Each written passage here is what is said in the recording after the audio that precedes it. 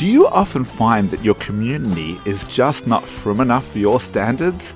Welcome to the Transformative Daf. My name is Rabbi Daniel Friedman. Today we are on page 59 of Tractate Nedarim, and we learn that God wants us to worship and observe Torah all together as one. Maintaining stricter vows is like worshipping upon a foreign altar. Welcome to the Transformative Daf, and thank you for being my chavrissa today. I like to begin with a story.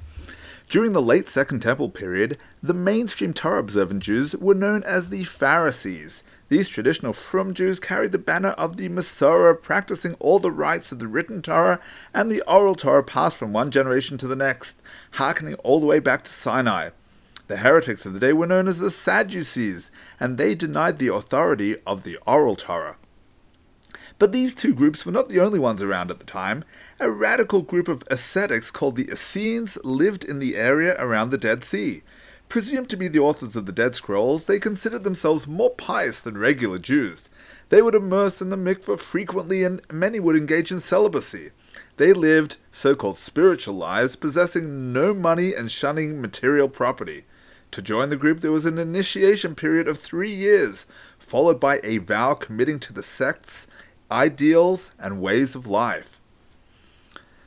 On today's daf, Rabbi Nosson presents the sage's ambivalent attitude toward vows of abstinence. Let's look at the Gemara. Rabbi Nosson said, anyone who vows, it is as if he built a personal altar outside the temple, and if he fulfills that vow, it is as though he burns an offering upon it. Let's analyze the Gemara. What's the connection between making a promise and constructing a private altar? The Maharal explains that making a promise or an oath to abstain from matters that are permissible removes a person from the community just as a private altar would. For example, let's take the classic vow of a Nazirite. An individual vows to abstain from wine or grape juice as well as from attending funerals in addition to his haircutting prohibition. When he receives an invitation to his neighbor's simcha, he politely declines. After all, as our sages teach, we tell a Nazir, don't go anywhere near a vineyard, lest he be tempted to drink. The next day, his friend's loved one dies. I'm sorry I can't attend the funeral, he explains, because I'm a Nazir. Meanwhile, in both cases, the celebrant or the mourner says to himself, why is he burdening everyone else with his religiosity? And in time, his friends simply stop inviting him to their life cycle events. He has separated himself from the community and is doing his own thing on his own private altar. Private altars, of course, are forbidden. At one time in our history, they were tolerated. But once the tabernacle was planted in Shiloh and elsewhere, and later when the Holy Temple was built in Jerusalem, personal non-communal worship became forbidden. Hashem wants us to serve Him all together. Nowadays, few people adopt the Nazirite lifestyle. But when it comes to serving heaven, everyone has his personal stringencies and religious devotions. That's a good thing, so long as they don't impinge on one's ability to be part of the community. Let's try some generalized examples. Perhaps you're living in a community where everyone eats the local hechsher, but you've decided that the rabbi relies on certain leniencies and your family will be stricter. Consequently, you won't attend any community events.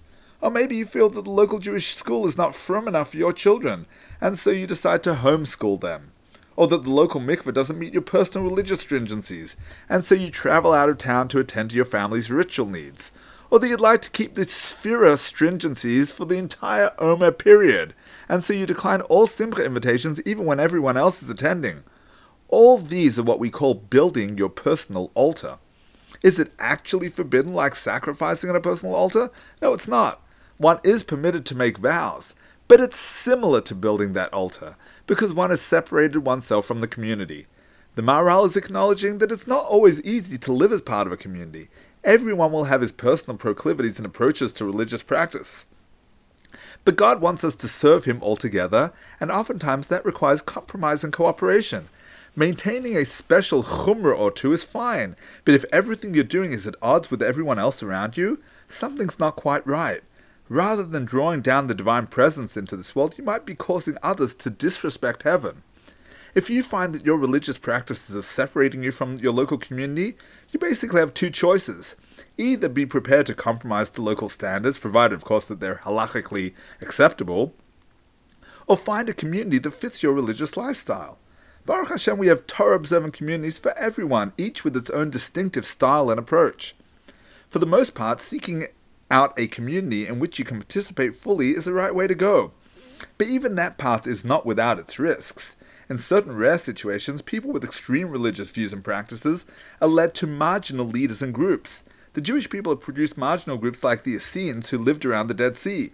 Today's equivalent are groups like Lev Tahor, who believe themselves to be extraordinarily committed to religious observance. The fact that they cannot comport to the norms of the mainstream Torah community demonstrates, though, that they've built their own personal altar. Instead of figuring out how to worship God alongside their brethren, they've marginalized themselves, believing that their altar is the correct one.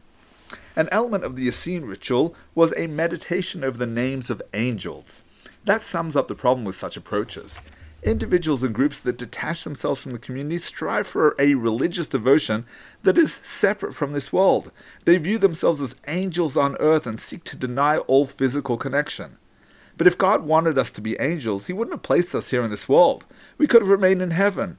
We're here to be part of the world and engage with it. The more we engage, the more we fulfill our mission on earth.